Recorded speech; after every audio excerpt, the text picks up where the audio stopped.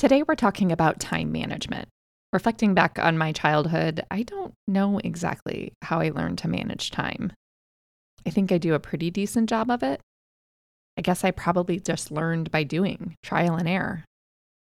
Now, as a mom with kids who are getting older, I find that time management is something that I'm teaching them, sometimes consciously and direct, sometimes unconsciously. Some kids develop executive function skills like time management pretty naturally on their own, and some need more direct instruction. And if you're a parent who is pretty good at time management yourself, you might find that you're taking on more of that task than you need to be. And when we do that as parents, when we take things on ourselves, sometimes we take away opportunities for kids to learn. So today we're talking a little bit more about teaching time management, which is an important skill in our busy, busy world. Hi, this is Danae. I'm the founder of Simple Families. Simple Families is an online community for parents who are seeking a simpler, more intentional life. In this show, we focus on minimalism with kids, positive parenting, family wellness, and decreasing the mental load. My perspectives are based in my firsthand experience raising kids, but also rooted in my PhD in child development. So you're going to hear conversations that are based in research, but more importantly, real life. Thanks for joining us. Hi there, Danae here. Today we're talking all about time management for kids, and maybe you'll pick up a few tips for adults along the way too. A few years ago, I think it was my son's birthday when he was turning 5. All he wanted was a watch, and we gave him a watch. And as soon as he put it on, he said, "Can you make it say 2:30?" And I said, "Well, no, it's only 11 o'clock." And he said, "But I want it to be 2:30. Can you please make it 2:30?" At that moment, I became acutely aware of how abstract time can be. He had a play date at 2:30, and he wanted to literally fast forward time to make it time for his play date. He had no conception of the fact that I didn't control the time. He literally thought I was the boss of the time, which makes a lot of sense because I am usually the one walking around the house saying, "We have 5 minutes, we have 10 minutes. It's 9 o'clock or it's 6 o'clock. So since I'm the one that talks about the time the most, it may lead one to believe that I'm in control of the time and I set the time. But time really comes from this higher power that is beyond the control of any of us. And to a young child with a developing brain, it's hard to grasp that. Time always felt pretty easy for me to manage when I was a kid and even into my college years. I credit this mostly to high functioning anxiety, being really oriented towards the time, being worried about being late, being worried about not meeting deadlines. Those worries and anxieties always led me to reference the clock often. I don't necessarily think that's the case for everybody. Maybe take a minute to reflect on yourself and how frequently you reference the time. After college, married life, having kids, time management has become much more complex because not only am I managing my own time, but I'm managing the time of my kids too. I am kind of a time boss. And that's necessary in the early years because babies, toddlers, even preschoolers don't have the ability to grasp and understand how to manage time. So we have to do it for them. But as they grow, we can slowly hand that control over to them. Maybe I shouldn't say control, maybe I should say responsibility. And you're for sure already doing this in little ways all the time. But today I want to give you some examples of some of the intricacies of time management that you're probably already doing but don't recognize that you're doing. And you may or may not need to teach your kids some of these things. Some things like prioritization, for example, are a really important part of time management. And maybe you already do this automatically, so it feels second nature to you. But you might have a kid that struggles with prioritizing what's most important. So they may need a little more instruction, a little more direction. As parents, we need to be careful to think about time management challenges as lagging skills, things that need to be learned, rather than things that need to be shamed. Why are you always late? Now is not the time to clean your room. It's the time to brush your teeth and get dressed. In the past, I've had this running joke with my husband that every time we're about to host guests for dinner or a get together at our house, he always decides it's time to use the leaf blower in the garage and clean out the garage. I'm like, why are you leaf blowing the garage? Why are you cleaning the garage? Nobody's going to see our garage. Can you come in the house and help me vacuum the house? An example of prioritization. And that's also an example of shaming a lagging skill of prioritization. There's two ways I could have said that. What are you doing? Why are you leaf blowing the garage? Nobody's going to be in our garage. Versus, hey, yeah, I see that the garage is dirty, but I think that we're going to be spending most of our time in the living room and in the dining room. Can you come inside and vacuum the rugs in here? I think that's more of a priority. So getting into the tips for today, the first is really introducing the concept of time. And I think we often assume that kids are going to mostly get this in school, understanding hours versus minutes versus seconds. I can't emphasize enough how important it is to have analog clocks. Many kids grow up using almost exclusively digital clocks, digital watches. And so much is lost in that. With an analog clock, you actually see the passage of time. You can see how fast each of the hands move. The hour hand creeps along, the minute hand moves a little more quickly, and the second hand is ticking away. So we can explain these things to our kids. Seconds are the fastest, minutes are a little slower, hours are the longest. But for them to actually see it, it helps them to grasp it. Not only are they able to see how fast the hands are moving, but they're able to feel the passage of time. If you were to tell me, hey, Danae, I'll be there in 15 minutes, somewhere in my head, I visualize a clock with sort of 1/4 of the clock being highlighted. I don't know, think about that for you when someone says, I'll be there in 15 minutes. You may also pull up some kind of image of a clock in your head, and you know that that is 1/4 of an hour. And after years and years of referencing clocks and noticing time, especially analog clocks, you know what 15 minutes feels like more or less. Now, this is not a skill that everybody learns naturally. So if you have a hard time doing this, if you have a hard time feeling the passage of time, maybe you need more practice with analog clocks, even as an adult. So when I was teaching my kids the difference between seconds and minutes and hours, I came up with this little verbal descriptor, especially if we were going in the car somewhere and they would say, how long is it going to take to get there? And I would say seconds, minutes, and hours based on the length of time it took. So if it took 30 seconds to drive down the road, I would say 30 seconds.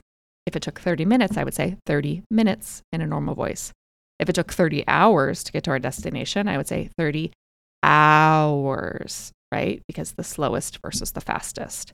So I think that really helped my kids to grasp the difference between the different units of time. So if you have a kid that's struggling between understanding minutes versus hours versus seconds, you could try that in addition to having the analog clock where they can see it. An analog clock, preferably with a second hand. So I think you should have analog clocks even before kids are old enough to read clocks because you're starting to reference them. You're starting to draw the importance to them. You can point them out. We're leaving when the big hand gets to the 12. I mean, you could say that even to a 3 or 4-year-old. Once a kid recognizes numbers. I would suggest having analog clocks in nearly every room of your home, especially in the area where the drop zone is, the area where you tend to be rushing them around. 5 more minutes until the bus comes. Have an analog clock in that room. We're going to pause for a 1-minute word from today's sponsor. The sponsor for today is Just Thrive.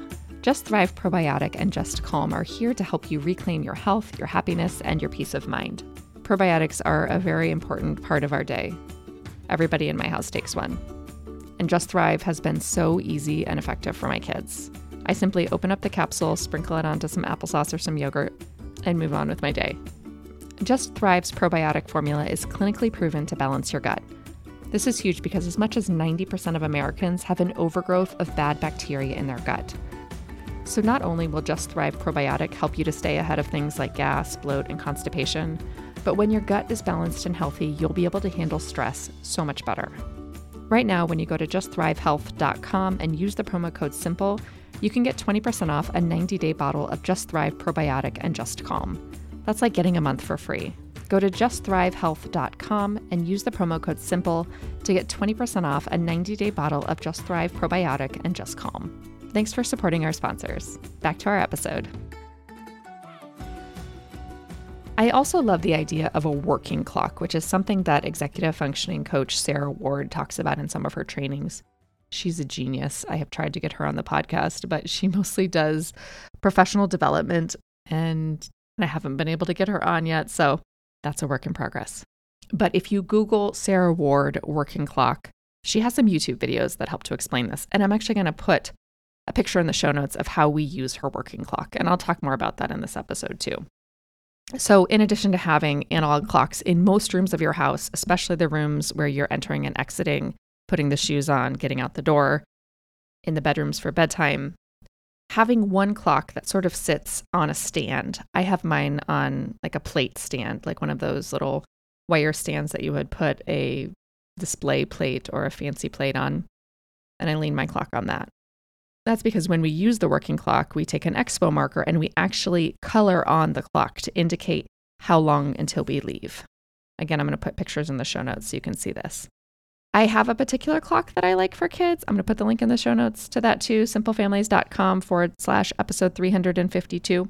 But I think in general, most analog clocks, as long as they're pretty simple visually and they have numbers on each little, I don't know what those are called, notches, right? So a 1 at the first notch, a 2 at the second notch.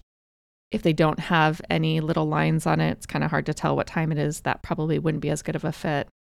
If it doesn't have the numbers on it, that probably wouldn't be as good of a fit for kids learning. So have the clocks everywhere, right? Talk about them, point at them. Have the working clock where you take the expo marker and you draw on it. So when we're teaching a kid how to tell time, usually first we teach them to the hour and then the half hour, and then by 5s, 5, 10, 15, 20. I think it's really important to teach that time is flexible. Now, how often do you say, oh, I'm going to be there at 3:58 or I'm leaving at 6:52?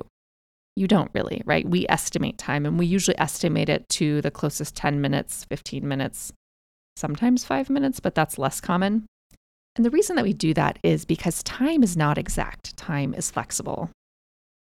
When you say baseball practice starts at 3 o'clock, you can get there 5 minutes before, 5 minutes after. Generally, there's a window of time that is acceptable. And as parents, when we're the time bosses, we don't necessarily tell our kids that, right? There are certain things it's okay to be 5 minutes early for or 5 minutes late for, like baseball practice. There are other things that it's not okay to be late for, like a doctor's appointment, for example.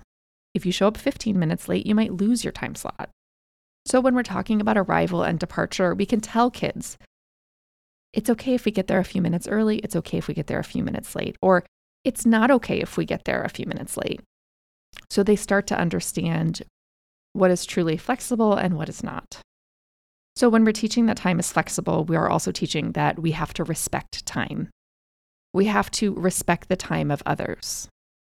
It's rude to say you're going to be there at 3 o'clock and not show up until 4 o'clock. It's a little rude to say you're going to be there at 3 o'clock and show up at 3:15, but most people will forgive that. So showing up on time sends a message, right? It says, I value you. It says, I value your time and that this is important to me. And I think you can teach this through experience too. If you have a kid that is expecting a friend to come over for a play date at 1 o'clock and it's 1:15 and the friend isn't there yet, you can say, yeah, sometimes it's hard to wait. Sometimes it's hard when other people are late, right? Sometimes teaching the impact of respecting time can be learned when you feel like your time is being disrespected. Now, of course, I probably wouldn't say, oh, your friend was 15 minutes late, they're so rude. But I would reflect on how that lateness makes them feel. Oh, when your friend's running late, it makes you feel a little bit impatient. Makes you feel a little worried that maybe they're not coming. It's hard when other people are late. And if you have a kid that's a bit rigid, sometimes that lateness is a good practice. Practice showing patience and tolerance for other people who are operating on different timelines.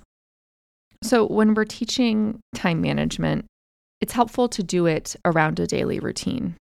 So the working clock, which I'm going to show you in the show notes, is probably the best way, in my opinion, to do this. You actually take the clock in with an expo marker. You draw different time periods, right? So if your child wakes up at 6 o'clock and they have to leave at 7 o'clock, you take a red expo marker and between 6 and 6:15, you color that space in and you write breakfast. And then between 6:15 and 6:30, you color that space in and write, get dressed, right? You're actually mapping out their morning routine on a clock. What this does is it forces us to consider not just a checklist of tasks of things we have to do, but how long it takes us to do each of those things, which is something a lot of kids don't consider. So when we work together with our kids, we can guesstimate, how long do you think it's going to take you to eat breakfast? And then you eat breakfast and you time them. Oh, it took you 20 minutes. That's probably about the average amount of time it takes you to eat breakfast. Let's draw that out in your morning routine that you need 20 minutes for breakfast. And then you have that working clock on a stand near the breakfast table somewhere so they can see it and reference it and realize when the breakfast period has ended so they can start to pace themselves within the clock. Now, not every kid is going to take to this immediately. It's something that a lot of kids are going to need a lot of exposure to. So not only does this help with routines, but this also can help kids that get really overwhelmed by things like homework. So a kid who's really hesitant to sit down at the table to start homework probably feels like it's more than they can handle. But the truth is, maybe their math homework really only takes 10 minutes and their reading homework really only takes 10 minutes. So 20 minutes all in. But if they don't have a visual conception of time or know what time feels like, it can feel impossibly huge to tackle something like this. So if you get out the clock and the expo markers and you draw it on, all right, let's allow 10 minutes for math, 10 minutes for reading, and they start to develop that familiarity with what 10 minutes really feels like and realize, oh, that's not that intimidating. I can do this. They can start to estimate time better. They can start to understand how long a task really takes. And if it is a bigger task, let's say it takes an hour, how do you break that task down into different steps to make it more feasible? This is a really important skill. It's important for our kids to be able to plan out their activities, knowing how much time each thing is going to take. And it also helps us as parents avoid overcommitting our kids and giving them more than they can handle. And I think lastly, we've really got to be role models. And we have to talk through our process. If you're a time boss, you're doing all this in your head, you're not explaining to your kids how you're planning out time, and you're planning out all their time for them, then you're probably taking away opportunities for them to learn. How can you hand back over some of those skills and do a little teaching in the process? Kids learn through observing, and they also learn from direct instruction. You might have a kid that needs one or the other or both. But you can be a positive role model for demonstrating good time management skills in your own life. And also being really honest when you make a mistake, when you miss an appointment, when you didn't write it down, when you show up a half an hour late. And let kids know it's okay to make mistakes. It's okay to mess up. And none of us are perfect with this stuff. This is another example of a time when it's important to take some of these things out of your head and verbalize them. When you're prioritizing tasks, when your schedule's overwhelmed and you have to cut things out, tell your kids about it. Let them know that you're constantly working on this. And the more we have on our calendars, the harder it is to do well. So if you have a kid that's really overwhelmed, doesn't manage time well, I would also take a hard look at whether they're overscheduled or overcommitted, because we have to set our kids up for success. And if they're constantly being rushed around and showing up late, it could take a toll on their self-esteem. So making sure we don't give them more than they can handle. Thanks so much for tuning in. I hope you've enjoyed this episode. I hope it's been helpful for you. I look forward to chatting with you next week.